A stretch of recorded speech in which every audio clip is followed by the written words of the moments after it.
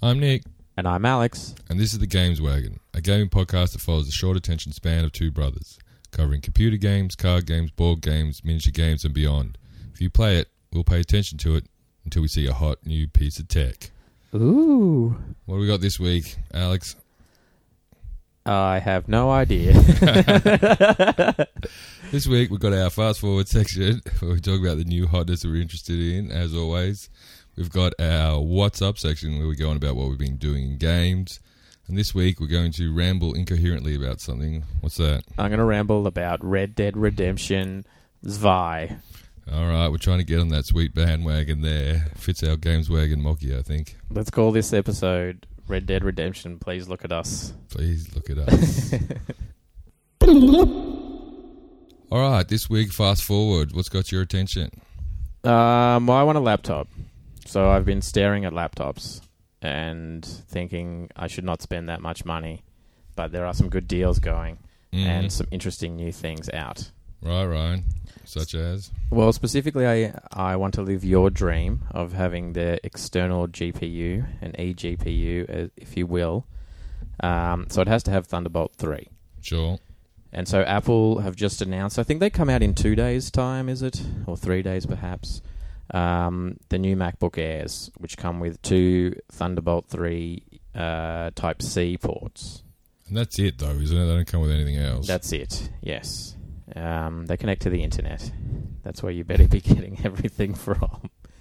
But they're expensive, and the Australia tax is pretty bad. The Aussie dollar actually just fought back a cent, but is still pretty damn low. And I would love to grab one if it was a good price. But given the hardware, I mean, it's only a dual-core friggin' CPU. Is it? Which is crazy. I think, the price you're paying. But they're meant to be super energy efficient, and they're claiming huge battery life, but we know what Apple are like when they claim huge battery life. I saw a couple of conflicting things. One hand, people were saying, don't get the Pro, because this has got way better. That's the MacBook Pro. Yeah. Do they mean the non-touch bar MacBook Pro or something? And other people saying, no, the Pro is like only $100 more, and you get a much better CPU and all this stuff. I don't think any of that is right. It doesn't sound right at all. I don't think it's $100 even in US difference. The Pro's got a lot of advantages and better of the Intel onboard GPUs that aren't GPUs, whatever they are. This has a 617, I think, which is weird. It's totally weird. So basically, anything else at that price point beats it. And, well, I'll just jump over that one for a second. And I've been looking at an XPS 15 from Dell. And it at minimum comes with a 630 from Intel. So right. It just seems crazy. And at the moment, you can get 20% off of them, either on eBay or I think on their website, depending on the model. Yeah. So there's some pretty good deals. And I was a big fan of, and I might have mentioned it before, the G5 from Dell as well. It's an extremely heavy laptop, but it's very customizable, and it has the Thunderbolt 3 port, and it comes with NVIDIA 1060, but it is the Max-Q mobile version. So the G5 definitely comes with Thunderbolt because the G3 says it comes with it, but only certain models have it. And you can't get that in Australia unless you beg Dell to shove it in for you, and who knows how much they'll ask. The G5 does.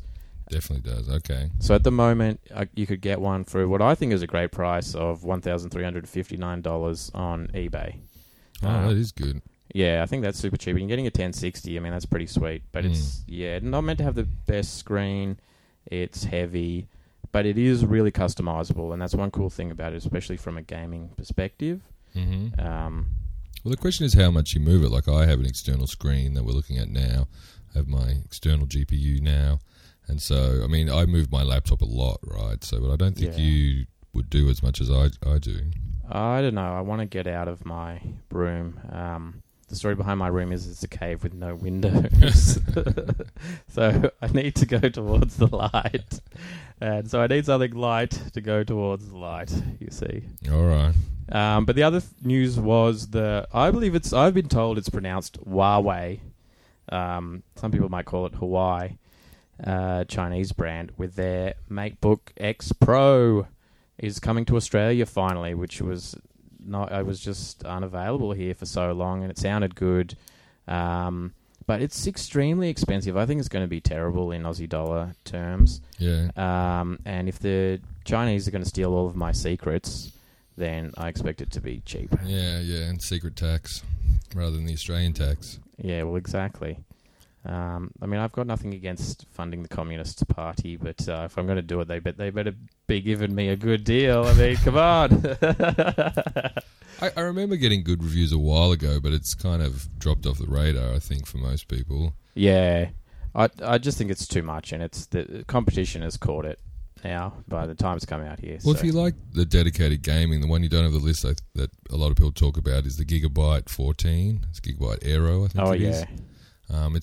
It's not. But aren't you talking towards the $3,000 mark with that? Well, I mean, that's where the MacBook Pro is probably going to sit in. I think the Aero you can definitely get like under 2,500. Okay. You're getting a 1060. You're getting you get standard 16 gigabyte of RAM, I think. So it is chunky, but if you're prepared to go to the G5, I don't know. How much does it weigh? I don't remember off the top of my head. If it's like the G5, it's like 2.5 kilos or something. So that's pretty heavy. Well, out of those, you got the MacBook Air, which is light, or then the XPS 15, but it's still like 2-point-something kilos, isn't it? So well, yeah, you're probably talking around. It depends. By the time, if you put 2 drives in the XPS 15 and you take the 2 hard drives, so probably an SSD and a hard drive, you're talking 2 kilos. Right. I mean, to me, I would be. It comes with a 1050 and 1050 Ti as well, yeah. So it depends. You would go the cheap one and then get the external, you reckon? Because the problem with that one was that it was the dual hard drive. I don't know, is that a good thing or a bad thing? If I remember the specs. If you go for the 1050, you get a 256 drive rather than a 128 plus a terabyte old drive. This is the PC world. The configurations change weekly. Okay. It's very confusing. The deals they have on eBay versus what they have on their site is not what I was looking at about a month ago. There is a little bit of a difference, and it's weird. But they're constantly tweaking those little bits of hardware. So that's why I'm waiting, I think. But sure. I think there'll be some more good deals. Yeah. To be honest, the best deals I saw was the end of financial deal at Dell. When the XPS 15 wasn't out then, but at least in Australia. So, but that's a while away now. Well, I think there'll be a new XPS 15 coming out May. I think it was the last one, probably. It sounds like they are doing it. There's lots of hype and buzz around it, so could even just be worth until that gets closer and they'll be flogging them off. Yeah, but they still keep around the old 13-inch, and that's still going pretty strong for them. But anyway, we'll have to wait and see. Well, the 13-inch sells so well that it's more expensive than the 15-inch, basically. So I don't think it's such a bargain. But if you're looking for that lightweight thing, you can't upgrade the RAM on it, though. That is, as Americans would say, soldered in. Right. Yeah. It is a problem because to get 16, you're going to have to pay a premium. It's so expensive. It's ridiculous. You can get a what is it? The older XPS 13 for about $1,500, right? You never get, if you want to get 16 gigs by RAM, you're paying $2,500. It reminds me a lot of a company called Apple. Can't upgrade anything on the MacBook Air. Nothing. No. Well, I did note, because I wasn't even looking for me for the Air, but my partner who likes it. What if we got a 512 drive, $600 for one? I just bought for my little laptop a 512 for $150. And it's a Samsung. Just chuck it in. Yeah, well, it's not that easy. I'm going to have to fit around with Windows reinstall. But anyway, I'll deal with that soon. Cool. Well, I'm all about the card games again. So FFG Interactive said they're changing up the pay model for the Lord of the Rings online card game I've been playing. They started with a kind of buy packs, where you bought like an edition that came with some cards, and any purchase you made came with kind of the core set, or whatever you want to call it. And then you kind of bought the warrior packs and all this stuff on top. And then they had this weird system of basically you looked into the Palantir and saw the future and got a card and some gold or whatever it was. Look into the what? I think it's the thing that the ball that one of the wizard looks to, and he can see other places. Palantir, I think it is. Okay. Anyway, and you got a card pop out of it instead of seeing the future. Hits you square in the eye that you were staring at it with. So they're changing up the model. I mean, I haven't, to be honest, I didn't check. This was a couple of weeks ago. But they did release another article talking about it, but they didn't seem to give many details of what the changes would be. But I'm going to see. I mean, it kind of did, I think, exactly capture my worries that now I might be motivated to buy packs and it'll come with adventures and all these things together, right? Because before I'm like, well, why do I want to buy new cards, right? If I can finish the adventure with the cards I've got, I see no reason to really add to the sets. I just want more adventures, right? Yeah. So this might motivate. I mean, the way they do it in the real world version, the actual physical card game, you got an adventure pack with cards, right? And so you got an adventure and new cards to play with. And they could set limits, like you have to use these cards and things like that. So maybe they'll kind of tie that a bit more. But I did play it a little bit more. I'm just really waiting for another adventure to come along because I beat that one a few times now. I have to say, with the crossover of online and buying the real cards, because I've still been playing the Warhammer Age of Sigmar one. What is that called again? Champions? Warhammer Champions. Yeah.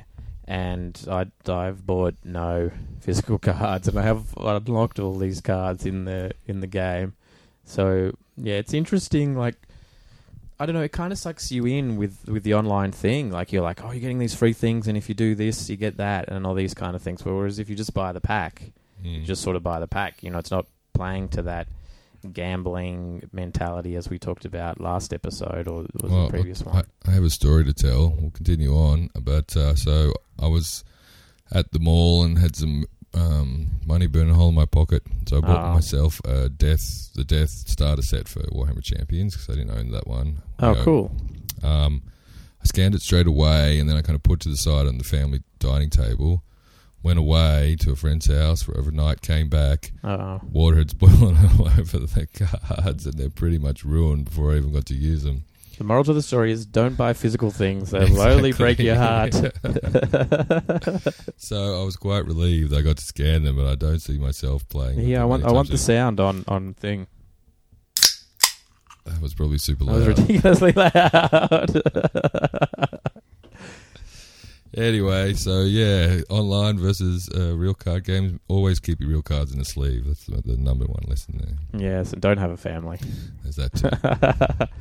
All right. Do you want to talk more about card games, or shall I talk about some miniature games? Nah, do your miniatures. Alrighty. I know you can't get enough Beasts of Chaos. There's as many people who play Beasts of Chaos as listen to this podcast out there.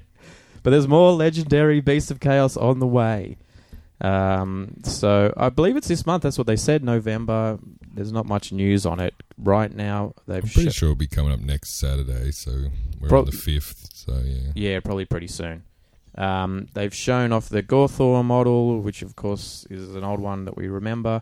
And by we, you mean you, but anyway. Well, I remember. And he was a named character, and it sucks that he doesn't have points, but anyway, if he's going for a reasonable price and is on the same base as a chariot, which he probably won't be, he'll probably be on an extra big base, and he'll probably be too expensive, I'll buy him. But so if things happen that you don't think will happen, you'll get it. Exactly. There you go. But there's also Pestigors. Might go for the Nurgle player out there if there's any amongst us. I thought they would be a cool model, but what would I do with them? I guess I could use them as Chaos Warriors, not Chaos, but Chaos Marauders. Well, yeah, they're probably meaningless for you, but you could use them as the demon things you've got. What are they called? Plague Bearers. Yeah. Yeah, that's true. I was interested in them because I need another 10 Bestigors, and from what I understand, that's all that their rules used to be. They were just Bestigors, really? Maybe with a mark, when they had marks. Which was not when I last had the army. So, if they're a reasonable price, they come on the same base size as a Bestigor, which is 32 mil, then I think I'll get them to complete a full unit of them. Otherwise, yeah, that's a pain in the ass to get more bases. The thing I was shocked was that a lot of this stuff was on metal still that came out, so there was a few... I think these will be metal. They'll actually be metal. The Pestigors will be metal, and possibly Gorthor. Yeah, the Pestigors are ancient. They're an ancient model. Oh, really? Yep. Of course, you could just buy 20 million of the Blood Bowl Nurgle army. You get 2 in each pack. Yes, well, maybe I could get plastic that way. Maybe I can sell off the other ones at a good price. I don't know. I mean, I'm kind of interested. I think there's going to be a couple of more Beasts of Chaos things, it sounded like. So it could be cool. I'm going to check it out. And it's just a matter of pricing. But I need to get more bases. So I've got a bunch of guys on square bases, and now round is the only rule. And my brother, who I do a podcast with, is a total Nazi about having your guys on the right bases, for example. So I'm looking... Look, it's driven from the desire for us to play out in the world with other people, not even just with us. Well, there's people where we playing Ninth Age, which is... but they're not playing 9,000 round bases. Yeah, they're playing with square bases. So that's because it is on square bases. Yeah. Anyway, so, you know, it might tie in with buying some stuff from Games Workshop, getting the round bases from them, because it's probably the easiest place to get them, and getting some of these things as well. Yeah, I'll have to I'm see. interested in the Pestigals, having a look, see what it's like. I think they're pretty ugly models, really, but we'll see. Something different, and putting together Bestigors is a pain. There you go. So these will probably come in one chunky piece, or at least not too many. Hopefully. So yeah, to continue the card game stuff, so Gwent the Thronebreaker single play expansion is actually out for PC, but it's on my kind of coming up because I'm waiting for it to come on Xbox, which is December 4th or something like that. Why? Well, because it gives me... No script here, people. Because it gives me crossplay. So I have it on my Xbox, and I had... Can I do this loudly across you speaking? There's another deaf person. Yeah, so I just got it on Xbox first, and then I realized I could get it on the Xbox, rather the Microsoft Store, and that will give me crossplay. Because I've got some cards, and I earn stuff. I mean, I haven't even opened that many kegs. They're kegs rather than packs. I haven't even opened that many, but I've opened some, right? So you drink your cards in this game. Yeah, it's pretty much. They're opened by this weird ogre dude who squeezes the keg and the cards pop out. Much like the Palantir thing. Anyway, I could have started afresh, and so it was released on GOG first. The CD Projekt Red own all or some of GOG. I'm not exactly sure. They own it. It's there. So they released it there first. But I thought, no, wait, give it crossplay. One, because it gave me a chance to just play it again. And I'm like, oh, do I even really want to? Because it's paid for expansion, $40, $50 in Australia at the moment. And yeah, it'll just let me keep my cards. And I get to rub it in a bit to you about the greatness of crossplay here. And I think one of the things that put me off was it wasn't that much fun to play on Xbox itself. And so when I realized I could play on PC as well, I was like, oh, this is great. But yeah, I'll see whether it... I think it may tickle the itch that I was looking for with Lord of the Rings.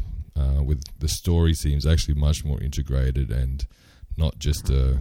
I remember I complained that there was this huge amount of text that was nicely read that got between you and the game and then had no interaction. Yep. This seems to actually have a lot more that there's some cutscenes or whatever they are with text, but they're shorter and you get to make choices and things like that. Yeah. And then play the game. And then there's also kind of a world to walk around as well, I think.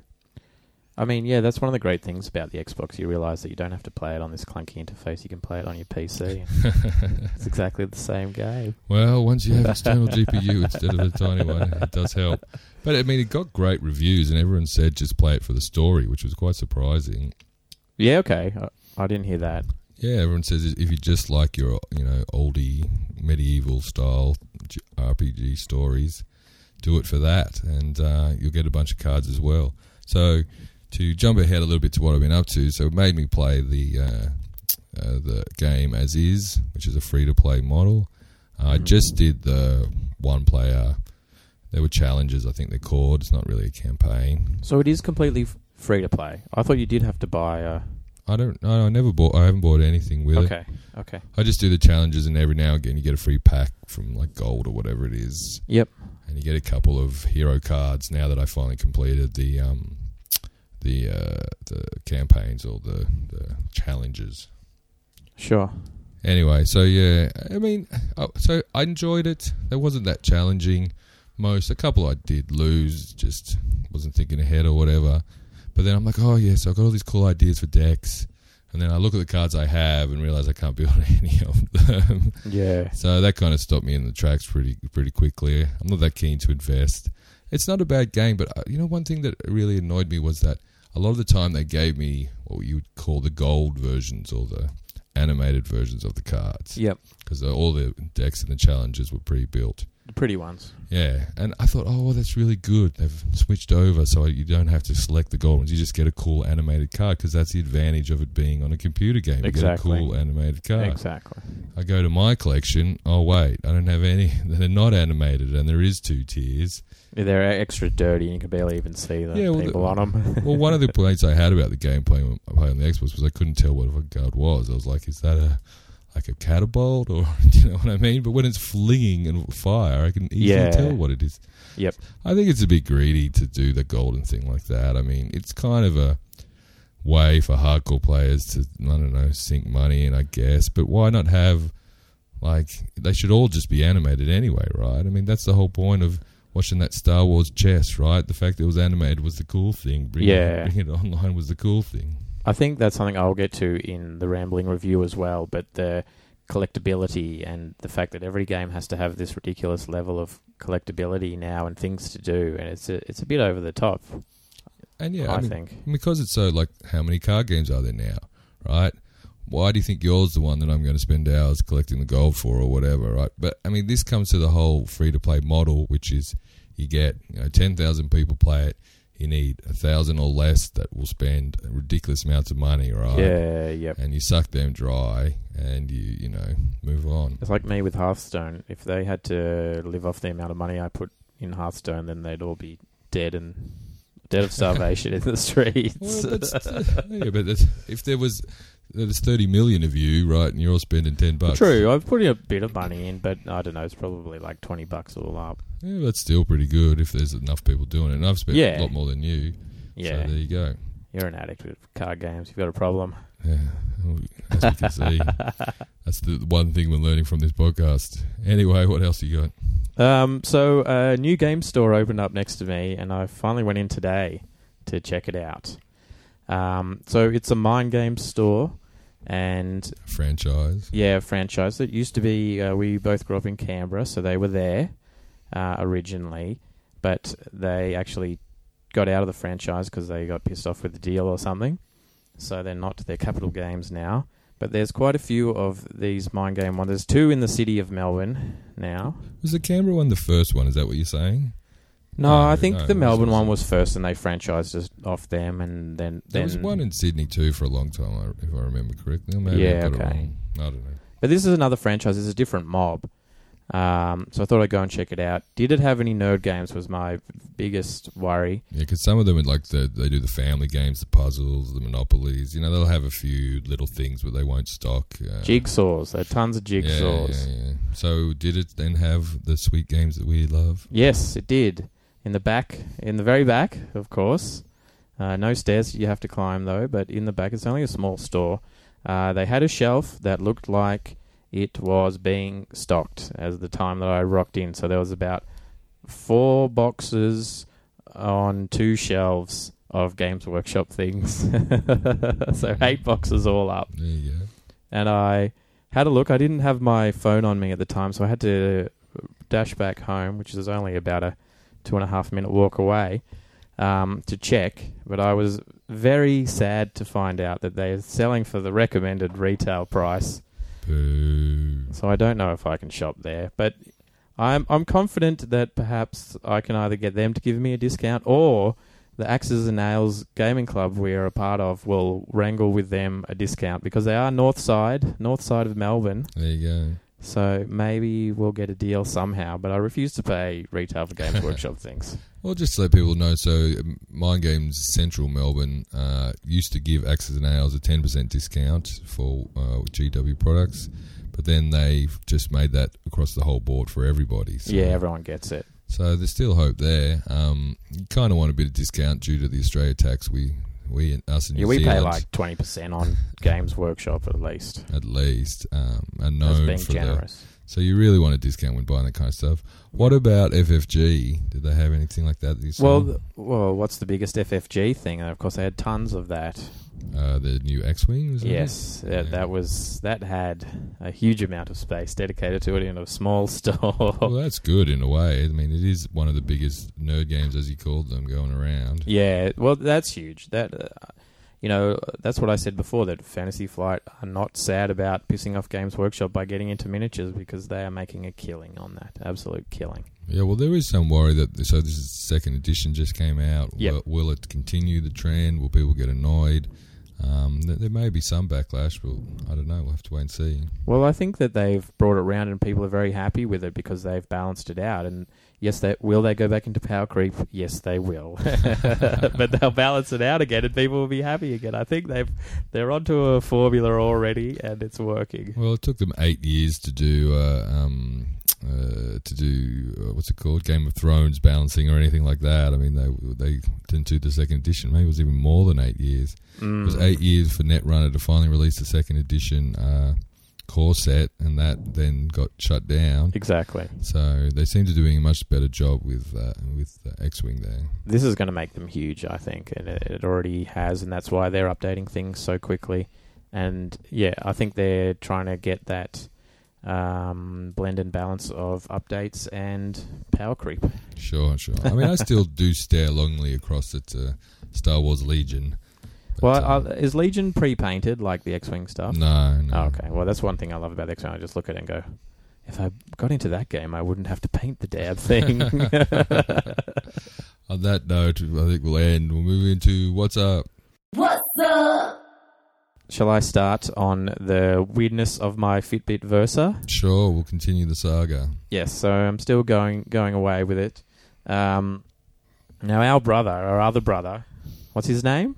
Pete, we like to call him. No, I don't think he has a name. Oh. That's what I call him. I don't know what you call him. That's an illusion, that name. But he made a crass joke about the wife monitoring her husband from her phone whilst he was wearing a Fitbit in the shower.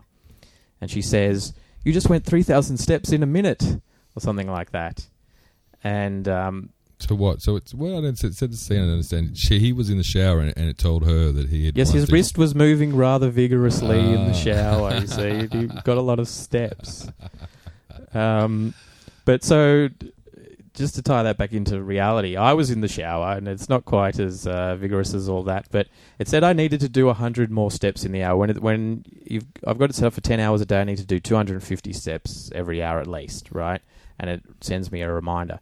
And I was in the shower, and it said I need to do 100 more steps in the hour, in 10 minutes, basically.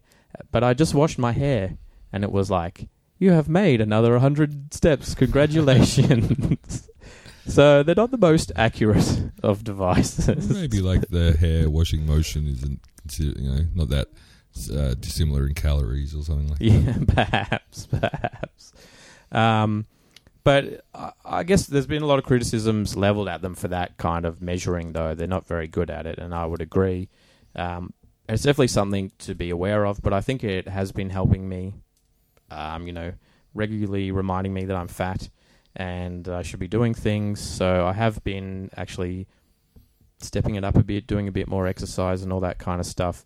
And I think it's good in that way. Like, I like that kind of thing. It's a bit of, again, that gamification kind of thing. You're measuring. Like some days we've had a long weekend here, so I've got today and tomorrow off because of gambling reasons. And I've been doing a lot of exercise as a result. So I've had these beautiful days where everything is lit up green and my stats, and they look so good, and I'm so proud of it. I'm like, oh, yes, I've done so well. Having long showers. Yes, exactly.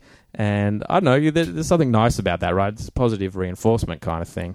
And I think it's good at those sort of things. It's good as a watch, but in terms of a smartwatch, I think it's actually pretty crap. Right.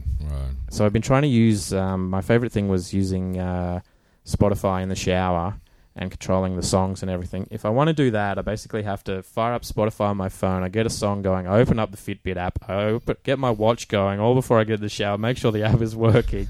And then I can jump in the shower and control it. Otherwise, it's just like, you are not connected to the app. I refuse to do anything. Yeah, that's a pain. So, yeah, it's a fun bit of tech to play with, but it's not... It's not at that level where you'll be comfortably controlling your entire house with it if you have an automated house. So. Sure.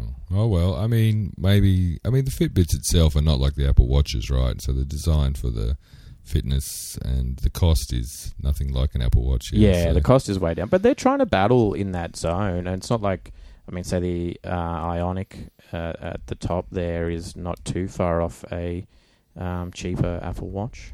Yeah. Oh, well. Maybe if you get fitter, that's all you need.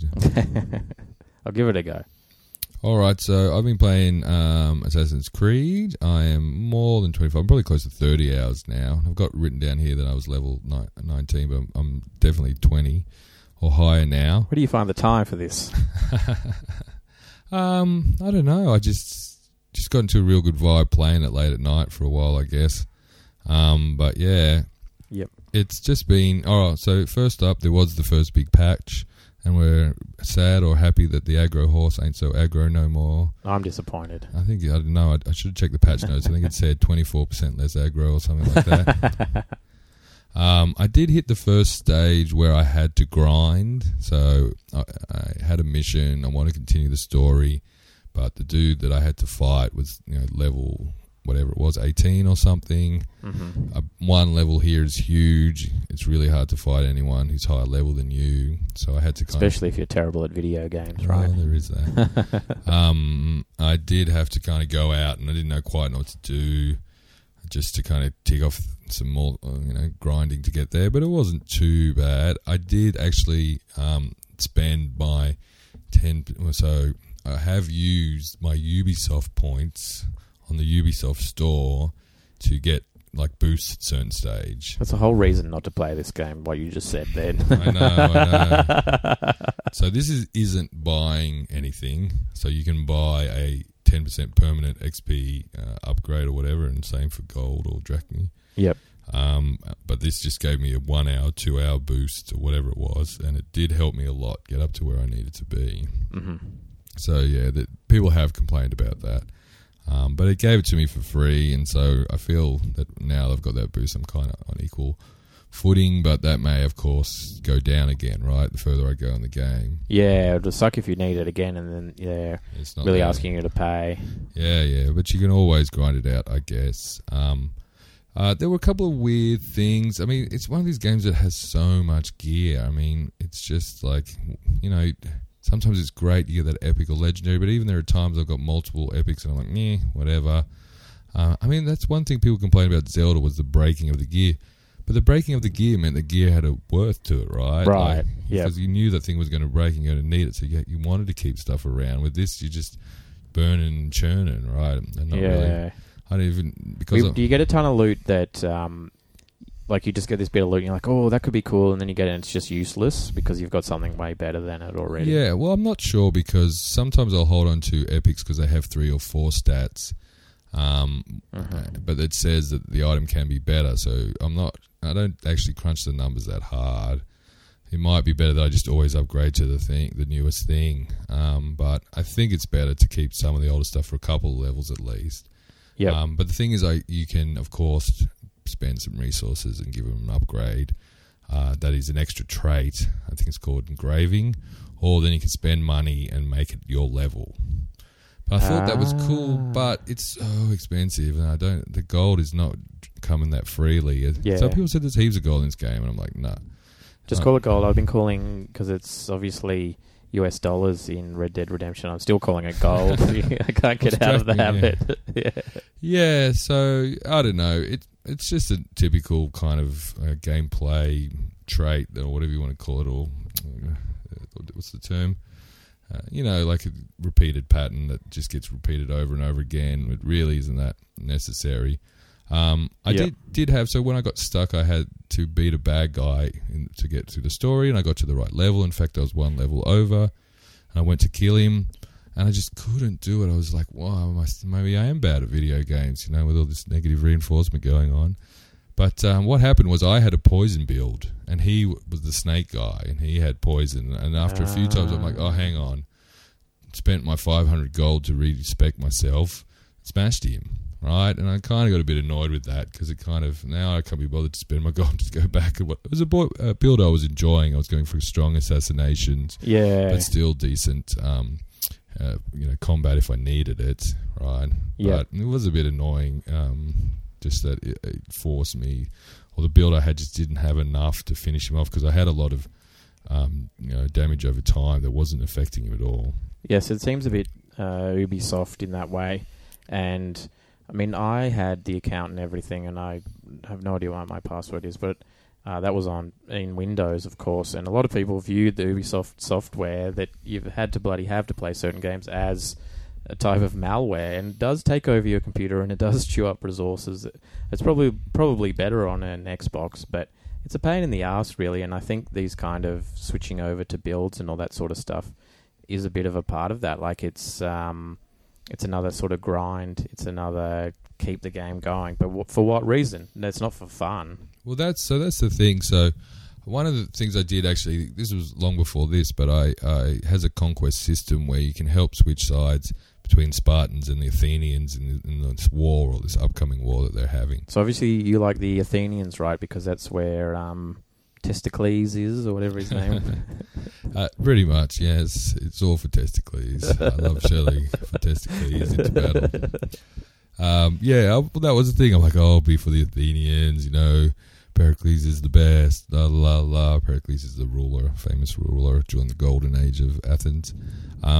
Anyway, so I did that. So I set it up. I did the level in such a way that I was completing all the things I needed to do to be able to overthrow the ruler. Yep. And it was where I was meant to be grinding. It was part of the story. It told me to go there. It told me to do this stuff. And then I go to do the kind of major battle that switches the population. So in these battles, you're just basically slaughtering as many of the opposite soldiers as you want. Or as you can, and if you do enough, then you win the battle and it switches to you, and you get actually quite nice loot and some bonuses. But it turns out that there was a level to it that I wasn't even aware of, and it was hard. So one, I wasn't high enough level, and two, it was marked as hard. And I watched someone beat it on YouTube, and they're like, oh yeah, all you have to do is stand in this rock and then run around circles and shooting people. Right. So it wasn't, they weren't playing it for fun. They were like exploiting some, slow ledge bug there or whatever it was. I mean, it wasn't even that bad. But pathing bug of some kind. Yeah, but it wasn't fun. It wasn't me going in and like owning it, right? Yeah. So that ruined the kind of a thing that I thought was given to me by the game to do. And then they just stuck this big fat, no, you got to be like, either higher level. So that was cool. I thought, all right, fine, I'll come back. The battle's been resolved. Right. So I didn't even have to do it once I was high enough. Yeah, you feel a bit sort of abandoned by the game, and so all this stuff went on without you. Yeah, so so since then I've just ignored that whole part because I'm like, whatever. It doesn't seem to affect that much of the game anyway. Yep. So, I mean, that's the thing. For me, one day we'll maybe reflect on this, but the latest Zelda Breath of the Wild, I mean, that's a game that's been compared to a lot. Yep. And the sense with Zelda is that everything is kind of possible to you. Like, everything's open to you. You can finish the game once you've finished the starting area. You can go straight to the final boss. It'll be hard. Yeah. But there's possibilities there. With this, I just feel I couldn't do it unless I had the gear, unless I had the level and all that stuff, right? Yeah. Or I did some exploit or something like that. And I had another situation where I dove into a volcano, and then I'm like, oh, I wonder what's in here. Somebody who's like 10 levels too high for you, right? Okay. And so then I just leave, and that was not that exciting anymore, right? Yeah. So I find that kind of stuff is a bit wearing. And as being commented in other reviews, everything's a little bit too long. Everything's like too long to level. There's always a bit further to ride. You know what I mean? You did a quest. Okay. You did two things. And then there's the third part. No, now there's a fourth part to the quest. You're like, come on. I've killed enough dudes to, satisfy the condition 10 times over. So you've played 25 hours, but you feel like you've played 50, or you need to have played 50 to have gotten anywhere. Well, I finally got my Socrates moments. I did this thing. It was a bit. There was the dialogue options there, but they were like, do philosophy or say philosophy is stupid. They were the two options. And I'm like, well, fine, I'll do philosophy, yes. And then it's like, you are a great debater. Well, the other option was get lost, this is stupid. Do you have... I remember from Assassin's Creed you sort of lapse in and out of time. Yeah. You got all that stuff. There. Yeah, it's annoying. I just click through it as quickly as possible. But it's still playing it. I'm still enjoying it. So, again, story and location sometimes overrode these technical things. And, see, I'll probably keep going it for a while. Yeah, okay. Did you ever review it? Did you ever give it a score? No, I haven't scored it yet. I haven't finished it, so there's that. Well, I want a score, though. All right, well, wait. When you finish it, we'll make you give it a score. Yeah, I mean, it's funny because a lot of the games I throw away now, right, because I have Xbox Pass and Steam games are so cheap. I mean, I'm not motivated, but because this, I wouldn't actually spend because I did a trade-in. But anyway, I traded in my hard-earned games I'd bought previously. What games did you trade in? Forza 7... Crap. Gears of War 4, whatever it is, whatever the last one is, and crap. A couple others. I've forgotten what they were now. All right, so you got Rally a pretty 4. Good deal out of it. It was okay, but anyway. You've got the new Forza now. What do you care? Well, yeah, I haven't played that at all after that whole thing. Why not let my Xbox Game Pass lapse for a little bit because there wasn't any good deals going. Yeah, well, I don't have my PlayStation 1 and I don't care about any of the games they've been releasing, to be honest. Oh, but remember, so I have gold, so I get all the free gold games. The pass is the extra 100 games. Yeah, okay. So I still have gold, and I just got Battlefield 1 from gold and played that for I was playing mission. That. You were playing that? What did you think? Yeah. I have a thing. The one thing it made me think was that is respectful as it tries to be to the history of the whole thing, maybe video games are not a good way to talk about war. Well, possibly. Because it's always like you're doing something I was shooting a lot of people in the back as they were running away. I feel that was the best time for me to hit them. It's like you just kind of, there's always a glitch, there's always a bug that kind of always brings you out, and then it's just mindless slaughter half the time, and you're invincible, and it's just like, it doesn't. Anyway, that's a whole topic for another time. Yes. Anyway, indeed. How many more Beasts of Chaos things have you got going on? I have done the entire start collecting box set of Beasts of Chaos. They are all undercoated and based. Because I want to undercoat them first so I can keep their bases clean and black so I can just quickly slop some of the fake mud paint on and be done with it easily. I've actually done 23 models because I had a guy who always fell off, an old Bestigor who always fell off his square base, and I put him on a round base and he got undercoated too. So, for 23 models who I am not going to paint for the rest of the year because they're painted, undercoating counts as painting, god damn it. Well, I might get into it. Three-color standard. Yeah, I might get into it. I'll probably stick some metal on someone soon. But I'm really keen for a game, I think, after all that work. I got my big, I'm calling it a Saigon, because it's part Cygor, part Gorgon. So ready to be whatever I want it to be in a battle. And I realised I got a lot of points of guys, because I've got a lot of other Chaos bits and pieces, and I could chuck them in as various things. You and family got me those Chaos Spawn. But one thing I realised about Beasts of Chaos is that you always want a bit more, or you want to have a unit that you throw into battle and quickly dies, so you can keep summoning those things on again. And that actually got me thinking about if you're just using 10 Ungor and you're throwing them into the fire to get your primordial call points to summon more guys, don't they just flee off the battle, half of them? Like, they would be affected by battle shock, right? For that, I believe so. If you're throwing them in, that's a wound. I guess so, unless it says something. So you could roll pretty badly. You could roll. You've just got 10, so you roll your D3. You get a 5 or a 6, so maximum 3, and then you roll your battle shock. You roll a 6, so you've lost 2. So in 2 turns, if you rolled like that, you could have the entire unit completely wiped off the board. I wonder if people are doing battle shock. Well, I don't know. I better double check the rules, but I feel that it's just a standard wound, isn't it? So they have to. I don't know, unless there's some extra rule about it. You would think that they would. I don't think there is an extra rule. It could be rule. that it says something about Battleshock that you lost models in certain phases, but I'm not. Well, I don't think maybe. it is. Maybe. I'll have to have a look. Magic would be maybe the it's same phase. It might be a wouldn't it? phase thing. That's true. I'll have to double check, but yeah, that's what I'm thinking about. Like, I'm just going to wipe that unit out in 2 turns. Yeah. Basically. Oh, well, we'll get a game on. I mean, what are you doing? 1,000 points. Keep not telling me the points because you keep finding new models. Well, no, I could do whatever you want to do. I reckon I've got about 1,800 points, depending on how I count Alright. things. I may have made a sneaky Stormcast purchase last night. Oh, what was that? I got myself a Knight Venator, I think it is, or it could be a few things. But Venerator, is it? Or Venator? I think it's Venator. It's so that you can do. It's a Knight Azeroth is the other build of it. Knight Azeroth is the person holding a lantern that does kind of this big burst of mortal wounds, especially the chaos, which could be good against you. I see. But I don't want that. I want the one with the cool bow and arrow who once per turn you can do this D6 plus 3 damage with one shot, and there's a few ways to kind of help it come off a bit better. Well, I know what's happening to my Saigon then.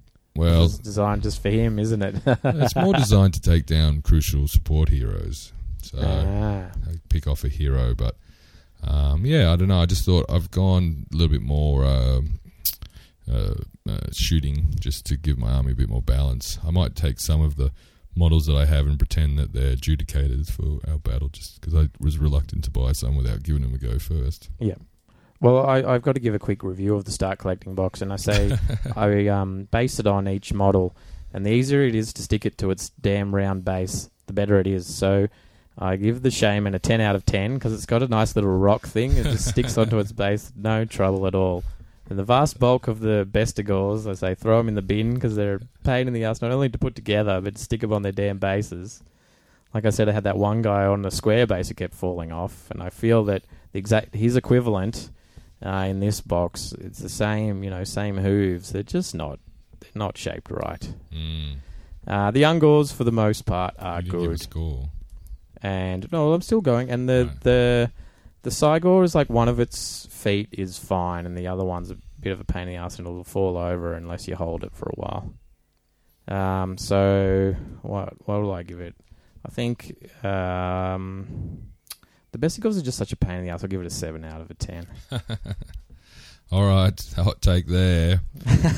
So I lived my dream of playing Sea of Thieves with the family. Sea of Thieves. Sea of Thieves. The rare game.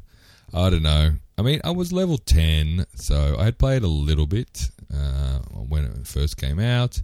And we were doing level 10 missions, and it was just was too hard. We weren't ready. We couldn't get back into the groove. I died 3 times from random kamikaze skeletons that I didn't see.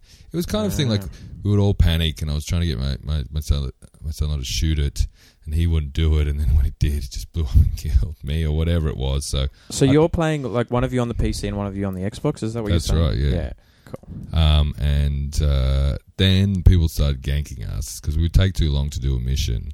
And these were people who had, so there's been an expansion recently. It's all free.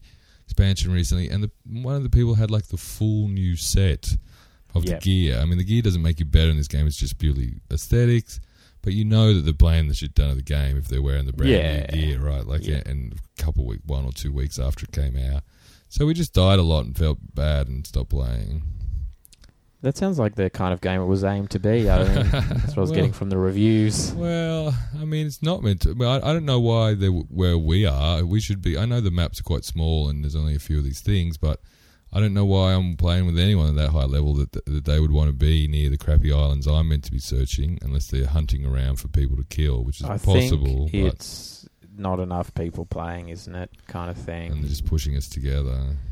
Yeah, I think it's one of those kind of things. Well, that was one possibility. But anyway, I don't know. That was kind of a bit disappointing after kind of really looking forward to that.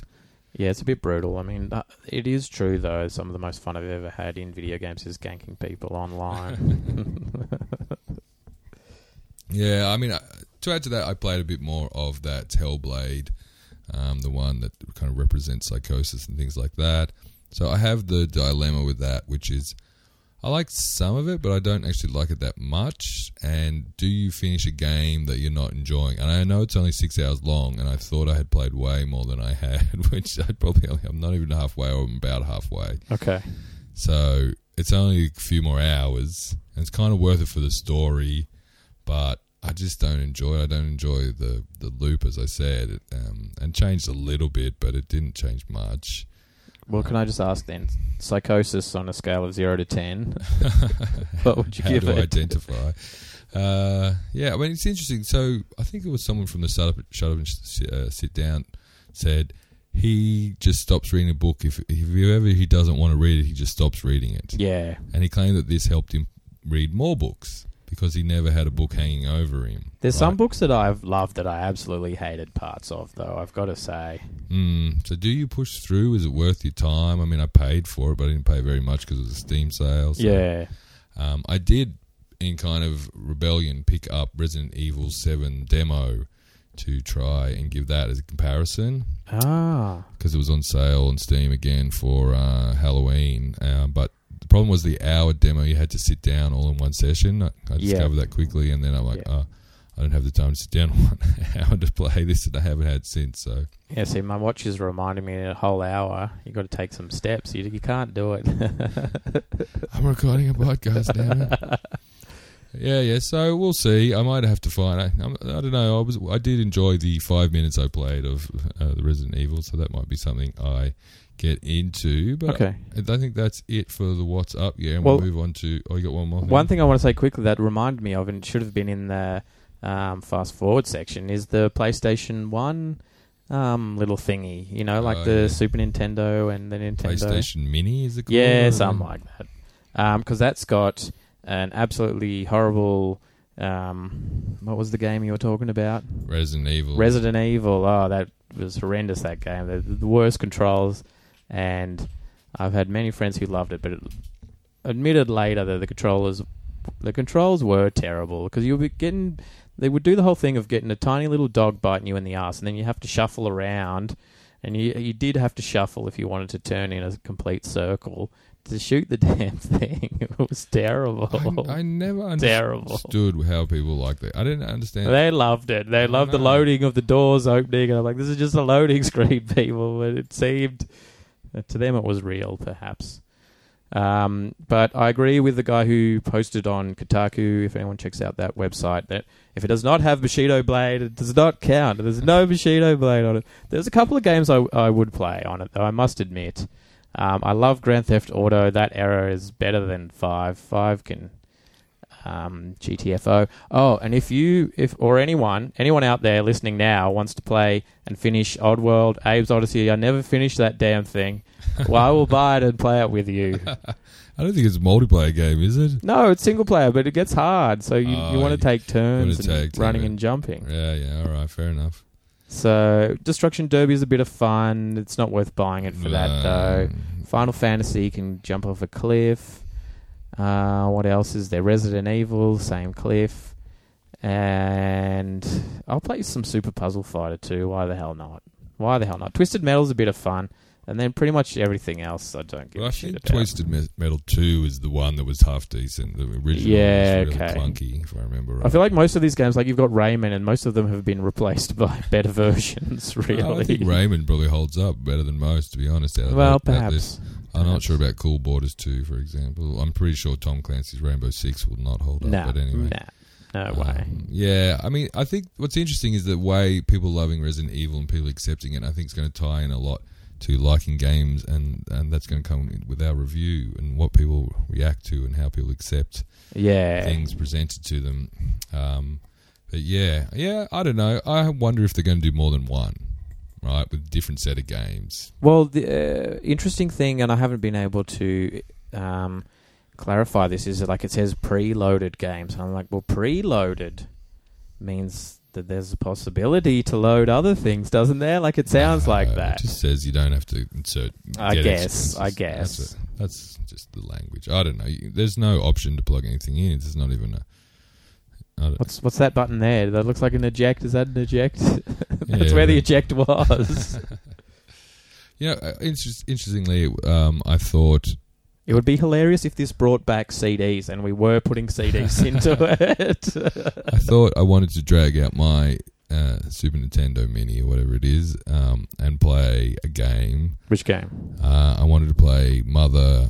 Is it Mother Earth? No, you don't. Mother 3? No? All right, fine. It was always a game that was mystical and magical, and no one ever did, and the story was meant to be great, and blah, blah, blah. The story's great for a Super Nintendo game. Sure, all right, fair enough. But I don't know. I thought I wanted to just complete one game on that rather than getting myself another Let's RPG. complete Secret of Mana. It'll be my 25th time. All right, fine. We'll let you know how we go on that one. Anyway, it's time to jump into the review. Okay, if your tape G fails after Please launch, go to listen the carefully. standby queue, and it will not affect your boost guidance. Alrighty, so let's do our rambling review. Rambling review. This week it is about Red Dead Redemption 2. Please listen to us. Please subscribe. Like and subscribe. Red Dead Redemption 2 coming at you. Since nobody's bought the game, people will be really waiting for our input, I think. Well, everyone wants to hear from us before they purchase it. All of those hundreds of millions of people who have bought it.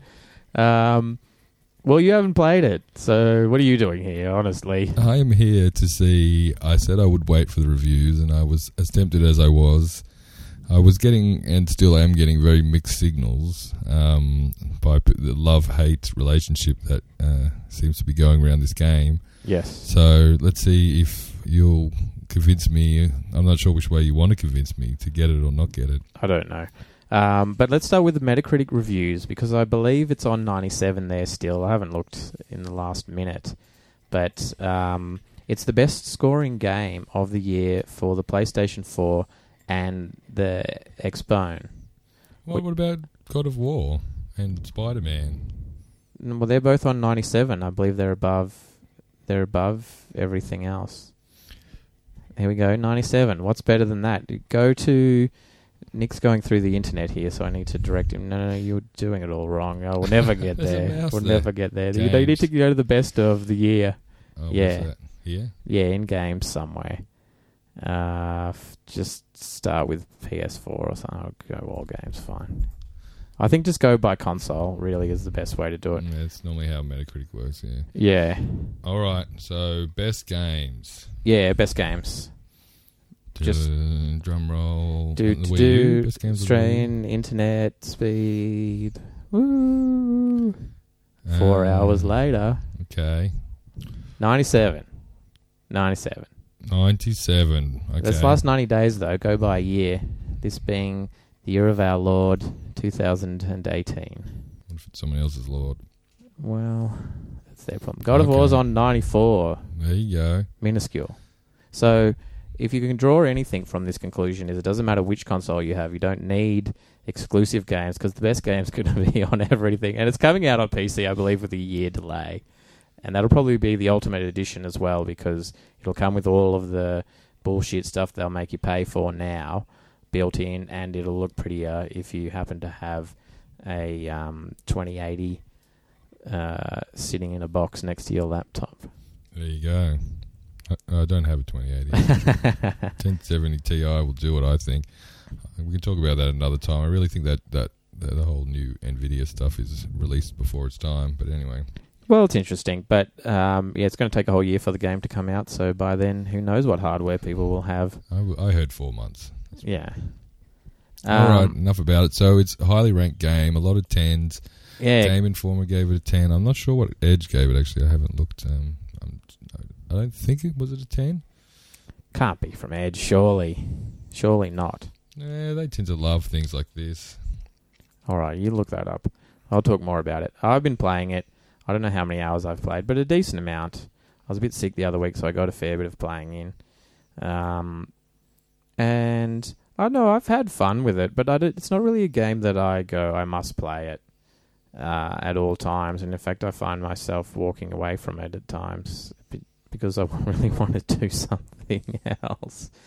And something that you're seeing a lot, and if you're into your Kotaku, like I am, you're probably watching all of the videos of all the crazy bugs that are going on in it. And there are quite a few. I don't think it's a solid game at all. And I feel that the bugs, at least from my bias perspective, I feel that the bugs are particularly buggy on the Xbox version of it. I seem to see a lot of them popping up. But there's plenty on the PlayStation too, by which I mean the PlayStation 4, of course. But all right, just to grab that point. So what console will you play it on? I play it on the PS4. But so there's been some comparisons going around.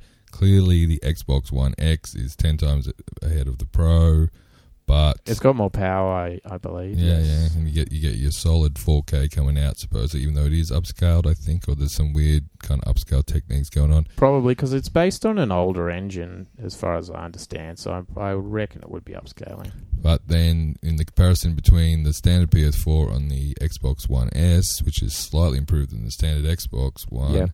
Xbox One is doing about some weird resolution, like 835 or some bizarre number like that. Okay. And the PS4 is a solid 1080p. Yeah, it's definitely been built for the PS4. And isn't there exclusive content and it came out 12 seconds before it on the PlayStation or something? I think you get a foot rub if you didn't you get a free foot rub with it? No, or I something? could really use one, actually. So if it does come with one, you're out there, anyone who works for... What's the company? Rockstar. Please come and give me a foot rub. Well, that's the whole thing. So everyone's playing it and feeling guilty about their 100-hour weeks. I don't think they got time for foot rubs anymore. Maybe that was part of the 100 hours. Well, you can do weird things in the game, and I watched, again on Kotaku, this guy grow his beard, and all he did was he got to... Basically, you've got Chapter 1. Let's start from the start. You've got Chapter 1, and doesn't let you fucking do anything, and there's no free-to-play game there. It's just a tutorial that I think is quite poor. I think it's assuming you've played the game before, and I'd only ever played it a bit at a friend's place, so I don't know controls or anything. And coming from the excellent game Horizon Zero Dawn, I'm used to that, and I think I'm out of that mode now, but I kept switching back into Horizon Zero Dawn and be like, why isn't it doing this thing? Why aren't the buttons the same? That's one thing that I miss with Nintendo, and I have to say, is that generally you get a kind of this console works this way system, whereas with, PlayStation games and Xbox games, you don't get that. They're like, nah, we do it this way. This is how we do it. Per game, you mean? Yeah. Per game, on a game-to-game basis. No across the console thing. So you're sort of learning it all again. And I just think the tutorial throws you in... which is fine, but it doesn't really explain things, and there's so many things that you want to know. And one of my biggest sort of bugbears with the game, I guess, is that you need to be looking at online content, you need to be reading tips, you need to be watching videos if you want to really play the game. Because there's all kinds of things. The honor system is one that really annoyed me. I had no idea what's going on with that. Because I'm not saying hello to people, I'm losing honor. It'd be nice to them and say hello. I just want to get through the game really quickly, and I tend to mash X, and it's exactly like bloody Elder Scrolls Oblivion, where the first thing you do is you run and jump everywhere, and you get your stamina up, pretty much. But you do. It's a huge world, and you want to go everywhere, and so your horse stamina is maxed out with the horse that I've got the bonus horse for pre-ordering it because I got it so cheap if I pre-ordered it. So it's maxed out now. And mine's still going, but I've been leveling up my... I once woke up drunk and ran halfway across the map to find my goddamn horse. So my stamina is getting good. It just... All right. But so the thing is that everyone's talked about the tutorial being, or the introduction being quite limiting, and some people love it, some people don't. And the other thing is you have to go at the pace of the game. So if you want to mash X, you're just going to end up doing something bad eventually. So I did a lot of that. So I was walking... To me, it was a good distance away from people. I was walking near the mashing X, or I was riding my horse at a distance, but that was too close, and the game freaks out, and you're losing honor because you're pissing off these people for moving quickly by them. Yeah. So you've totally got to slow... Yeah, well, it doesn't even hit them. That's the thing. You're just near them, and they're like, right.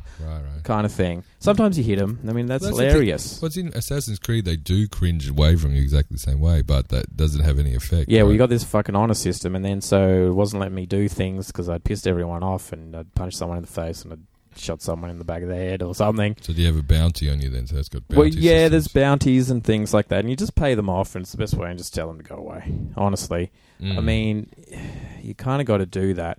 I just think I thought it was going to be a free world. It's not really a free world. It's probably best to play as good and to slowly meander by people and say hello to them. All right, tip your hat to everyone is one of the advice that was given at one of those tip sites. Yeah, so you want the honor, and because you get a discount at stores. And so I'm playing a bit more like that. I'm like, okay, I'm going to embrace that. And so I went hunting. And, first I was a bit impatient, but I got better at it. And then I was going along really well. And so you've got to get a perfect pelt. And I've discovered now, basically, if you're not getting a perfect kill, then it's useless. I mean, you can sell it, but you can't do the other crafting and thing options you want to do. Right. Well, so it's got to be perfect. And I've now discovered, I only just discovered this because I was looking at tips. The game wouldn't have told me this. I mean, I guess it's in the manual tucked away somewhere, which is online, of course, as well, or in-game. But some animals just don't have a perfect pelt. So you've got to check them out first. You've got to get your binoculars on and check them out. Right. So it's totally slow-paced in that way. So anyway, I'm embracing the slow pace. I'm hunting these deer. I'm perfectly up on them. And the other thing it wants to do is give you all these interactive things. So a gunfight starts out near me and scares away these deer that I'd been quietly tracking for so long. And then I'm like, all right, fuck these guys. They scared off all of my deer. So I run up the hill trying to find who it was, and I'm going to kill both of them. I can hear them like shouting. But by the time I get up there, they're gone. So it just felt like a total stab in the back, pretty much. But, I mean, is that good or bad thing? I mean, it's annoying from a game perspective. I think... I mean, to give some other examples that I've heard from other people play the game, you want to get just to an area to get the mission done. You're riding too fast. You accidentally, kick a dog who then bites a person, and all of a sudden you got a bounty on you, and you can't get to the mission because people are searching for you or something like that. Well, I feel a bit like that. So sometimes I just want to do the mission, and then it's like there's a guy on the side of the road. He's like, I got bit by a snake, help me. And you're like, well, I don't care. I just want to do the mission. But then you might suffer a loss to honor because you didn't help him. But you're so close to doing that thing that you actually wanted to do in the game. It's sort of taking away from your experience and making you do this other thing. I think that's the key thing. Like, if you want to do things, so in Assassin's Creed, one of the tips is to do what you want. Do you like taking out fortresses? Do you like doing these other types of missions? Focus on you already them. said that you're not allowed to do what you want because you had a poison build and it made you build another build. No, but that was in terms of... That was a key story kind of bottleneck, right? Sure. But if you like taking down fortresses, you can do that. You can do a bit more ship combat. It's repetitive. You have to do a bit of everything, but I can do way more ship combat if I wanted to, and do ship-based missions, right? Yeah. Or I can do more of these other kind of fortress-based ones, or I like finding the caves where I can find an ability point in and stuff like that. I like searching for them. So I have a little bit of choice, and I always feel, okay, I can do this other thing. I don't like it as much, but I'll do it when I'm ready to do it. But with this, you have to be ready to do it. Like, you just have to do what's in front of you almost, yeah. And you have to kind of just go with what's given to you. Well, with this, at first you do. And so in Chapter 1, by the time you're sort of given some choice in what to do, or you're starting to think about having some choice, you're like, maybe I can go over here, and it's sort of not letting you. Then you get thrown into Chapter 2, and then that's where you start to have a lot more freedom. However, I see it in this way. The best way to explain it is that it's really a series of vignettes. And so you do have all this free to play. You can run around. You can play bloody dominoes. You can play, like I was saying, I was really tired one night, so I played heaps of poker because I couldn't really be bothered to do anything else in the game. So I just played some rounds of poker. You can do things like that, right? And total free when it comes to those sorts of things. But then in general, you're sort of advancing the story or doing a side quest. And they're these vignettes. Mm-hmm. And that's how I feel it really is. More than an open free-to-play thing, because quite often you're just sort of forced to ride alongside on a horse with these people, and if you stray too far, it's going to say you failed what would you like to do? Yeah. Start over or do something else kind of thing. Do you abandon the mission then? I don't know, actually. I've never abandoned a mission, but maybe you can. I mean, one of the first things I did when I got into the freer area was I talked to someone, and suddenly I was doing a mission that I didn't particularly want to do, and I just did it because I'm like, all right, I'm doing it now. And it feels a bit like that. Yeah. But you've got to kind of do certain things, and luckily I sort of just stumbled and did those things before you're allowed to do other things. So you are sort of forced in that way. You want to unlock someone you can sell the legendary fur that you found, or build an outfit. So I killed this legendary bear, which is quite an early on thing, so it's not really spoiling anything there, and you can make things with it. So I made this ridiculous hat. It was just basically a bear head that I wear. And everywhere I go, I'm like this gunslinger, and I've killed people in town multiple times. They're all like, you look like an idiot. And I'm like, you've seen me shoot someone to death in front of you, and you're calling me an idiot. What is going on here? And I feel a bit disappointed because I'm like, the game made me kill this damn bear, and I want to wear this hat proudly. Yeah, I mean, that I do think. So one of the reviews I was listening to with the Filthy Casuals, an Australian podcast, I think we've talked about before. Yep. And it split 2-1, guy not liking it. But one of the guys said was, at the end of the day, it's just fun to ride around and stack your horse and shoot people and stuff like that. Yeah. So you kind of have to enjoy that, I think, some level. You have to want to be the cowboy, rather than it make you want to be the cowboy. Well, it did make me want to be a cowboy a bit. There's some cool bits where you're shooting people and they fall off the water towers and things, and it's totally cheesy movies. And you're like, oh, that was fun, though. It's cheesy but it brings you that sort of simple joy of it's like a movie. And again, like I said, it's like these vignettes, so these little stories. And those little stories can be interesting. They can be a bit boring. But, any game has that, and it's something that's aiming to be so huge it's going to have a bit of hit and miss. Right. I just think in these kind of games, and we sort of touched on this before, there's a lot of, because it wants to be so huge, there's a lot of pointless things to do.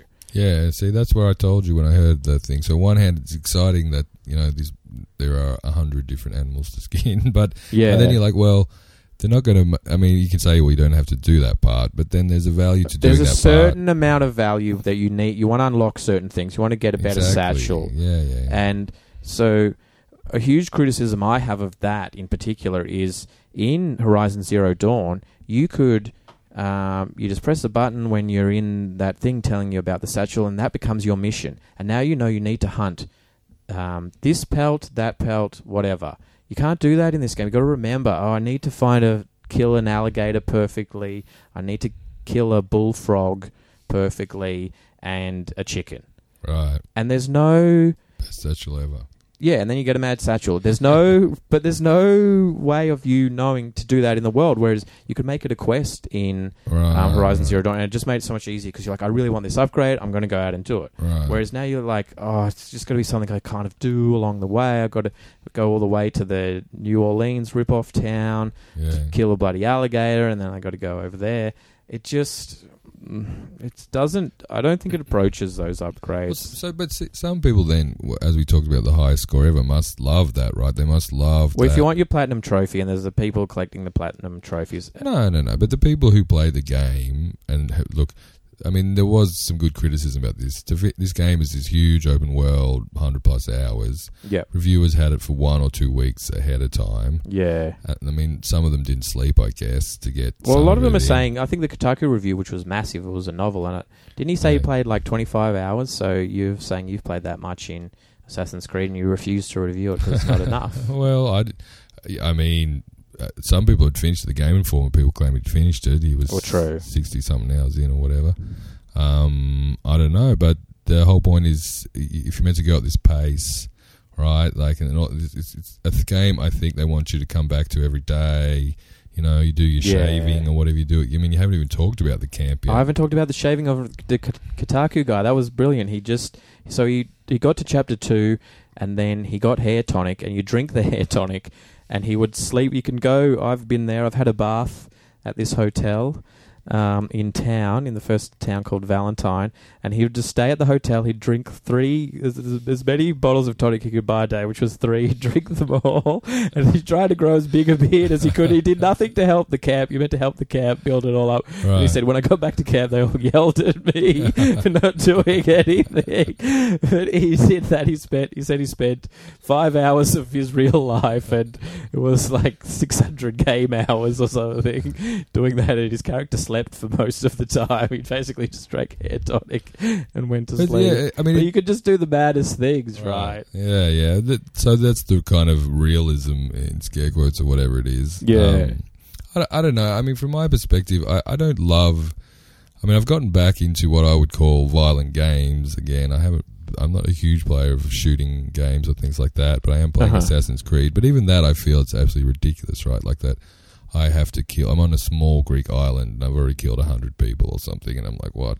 There wouldn't even be that many people to kill, you know? Yeah, there could have been hundreds of thousands in cities at that time, though. No, but, I mean, this was a dot, right? It just... Look, if there was as many people as I killed, people would be like fearing me. Yeah. Like they would not look me in the eye. They would not be looking at your bear hat and going, you look like an idiot. Exactly, yeah.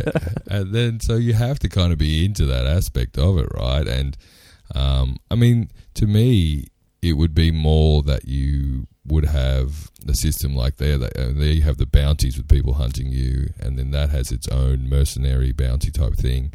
And killing them would be the killing, right? Assassinating them or assassinate a few key people like a hitman game or something, right? But yeah, you have to kind of enjoy that.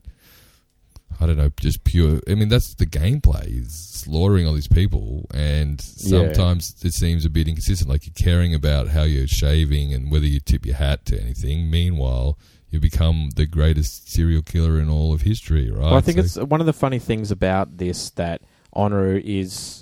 I mean, maybe there's a couple of missions you get if you're really dishonorable that you can't do otherwise. That's what I imagine. But there's no real reason to be evil otherwise. So it's kind of like it really wants you to be like, yeah, fine, I'm making these bad decisions. I'm on the wrong side of the tracks, but I am a good guy underneath it all, kind of thing. And it sort of forces you into that in a way.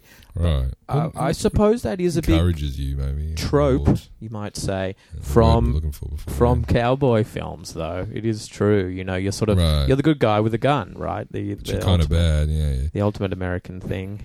But I mean, well, look, maybe I've just hung up on the numbers, but you know, even then, the killing scenes were the tense scenes in cowboy movies, right? And there was a lot of time and they do that as well, as far as I can understand, because you're riding your horse or whatever for long periods of time. Yeah. But the amount of those fighting scenes is jacked up because the movie's only 2 hours long. Yeah. Right? So you're sometimes just riding along and people ambush you and you got to fight them. Right. That sort of thing. One thing, I was just in town and this guy got into a duel.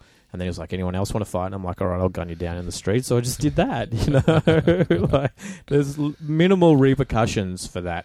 So what I did do, though, was I picked up his corpse and threw it, and I got in trouble. Yeah. Then I was in trouble. That's the one pet peeve of the game. Well, not one. There's another one. That you don't really know what's going to be good and bad for you. That can be really annoying. It's very... you know, sometimes you just do things, and when I'm first sort of getting a hold of the controls, you know, you smash into someone or something and you're suddenly in trouble, and then you're in a gunfight, and then you've shot half the town, and you're like, okay. And it doesn't talk about a lot of those things, so I think the tutorial is very poor in that way. I didn't even know that you could save the game on your own will. I just imagined it saved things after you'd done cool things, and I think I've actually lost some of my gameplay because I wasn't doing that. You can go and save it, but it never told me you could go and save it. Right. And, you know, obviously I'm a bit of a greenhorn, you might say, when it comes to Red Dead Redemption. But you just think the tutorial will tell you these kind of things. And every now and then it tells you these tips, but it does it in that this sort of style of game where it gives you a tiny tip in the corner and you're too busy, you know, doing something more important. You might miss that little tip. Sure, yeah, or the loading screen or something. Yeah. Well, there's not much loading in it. That's one great thing about it. Once you fire up the game, it's generally pretty quick from there on, at least in my experience so far. So I do like that about it. I don't need to install an SSD or anything to get... But the first boot is a big boot, I must admit. Right. But from there, it's pretty good. I don't know. I think it is a very beautiful world.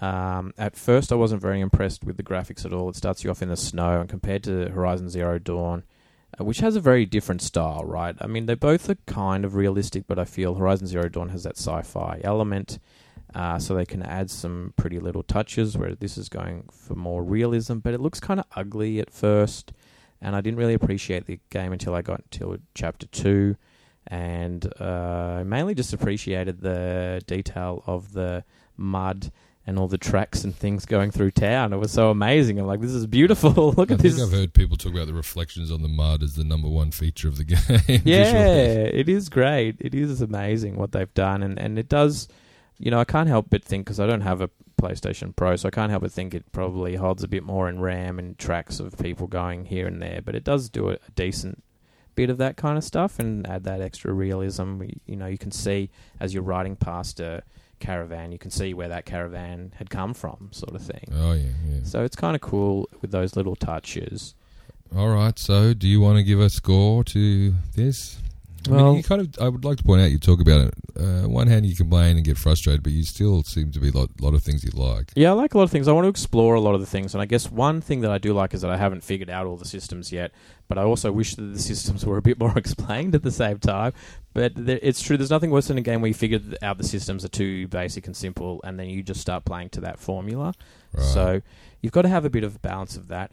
I guess I just find the world, yes, you can do a lot in it, but it's also very clunky. So from time to time, like you enter a certain zone, your campsite is a zone, and you can only do certain things in there. You can only move very slowly in your campsite. You're mashing X, if you're on a PlayStation, whatever it is, on an Xbone, to try and move as fast as you can, but the campsite restricts you to be moving quite slow. So it forces you to this pace, and it forces you to do certain things in certain zones, and sometimes you want to interact with the world and you just can't. And I actually had a thing where I had to reboot it. I could not talk to anyone. Right. So I shut down the game and went back in. So due to these kinds of things, I am going to give it a punishment mark of 7.9. 7.9, ain't giving it no 8. I feel like if you want to play as a cowboy, it's a great game, right? If you want to play as a cowboy, but I didn't know that I really wanted to play as a cowboy, and I guess it gave me some reason to do so, and it is kind of cool.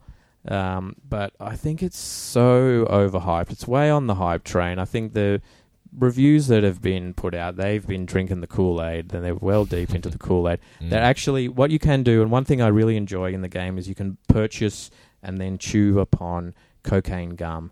And I think they were handing out the cocaine gum at all of the review parties they had pre-launch. I think, yeah. Oh, well, fair enough. I don't know. So do I want to play it? I mean, it's such a gaming event, right, with so many sold. But I have a confession to make. Yes.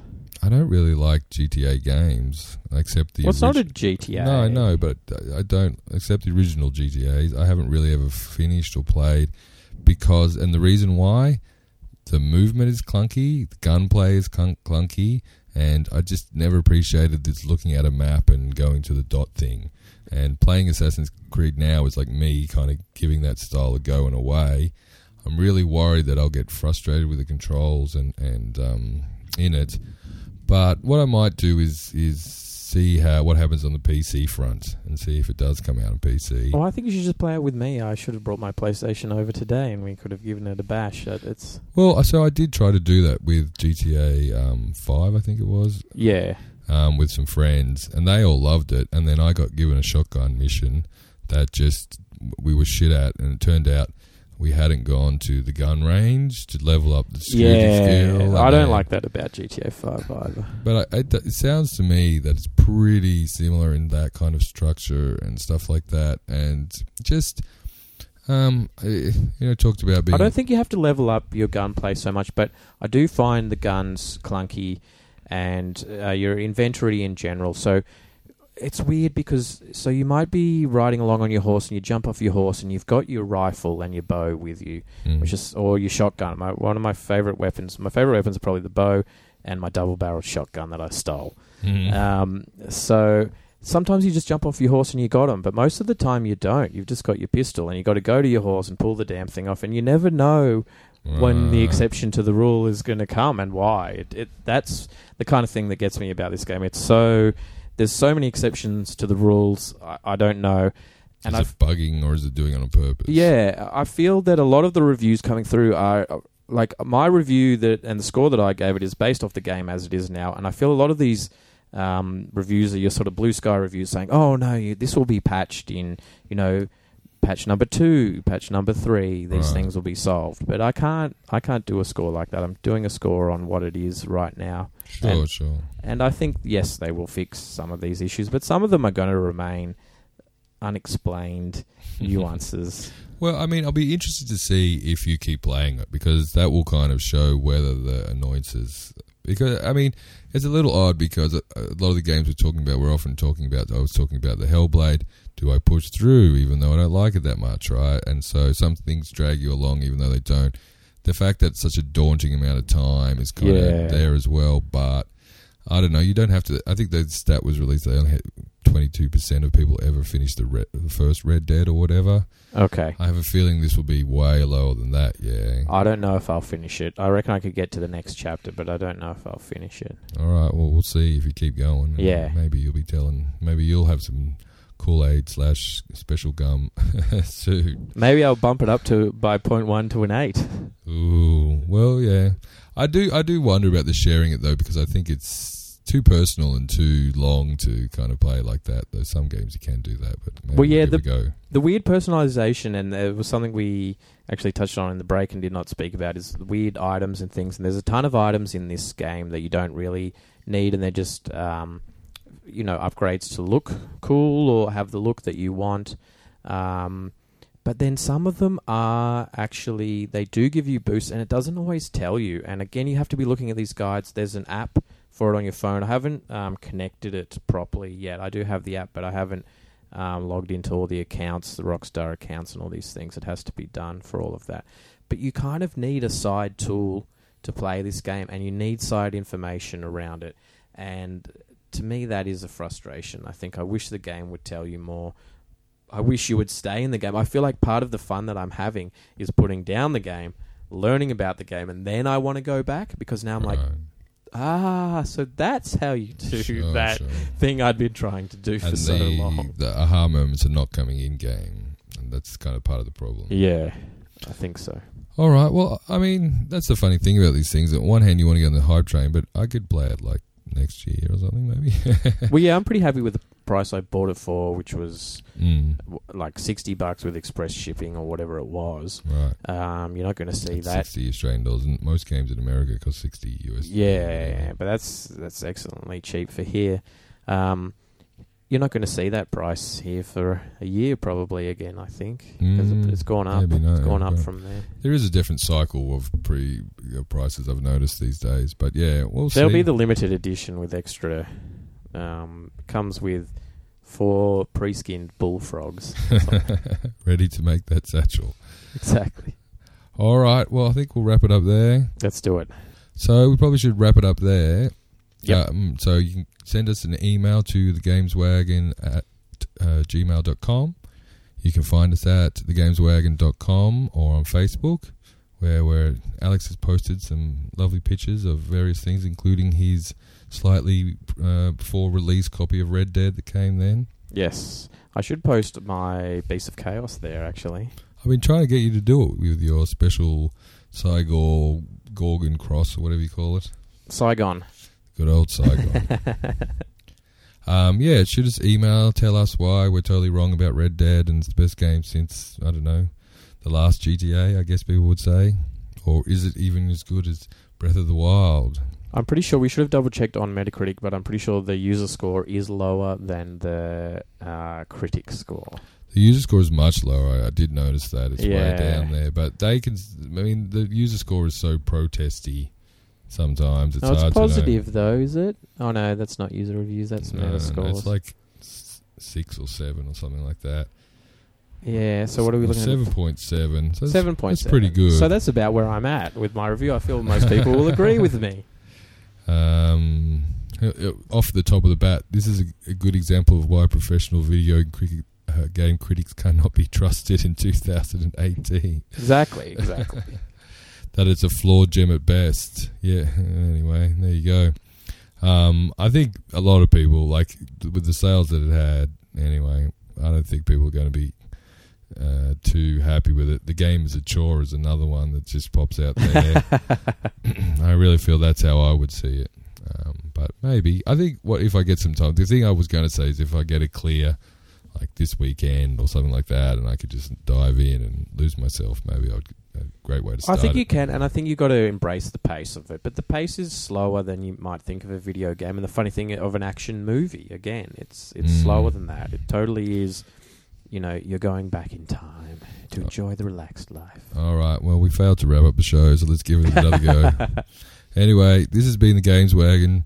I'm still want to play card games, Nick. And I'm still hopeful we get 5 listeners, Alex. One day. Thanks for listening. See ya. Bye.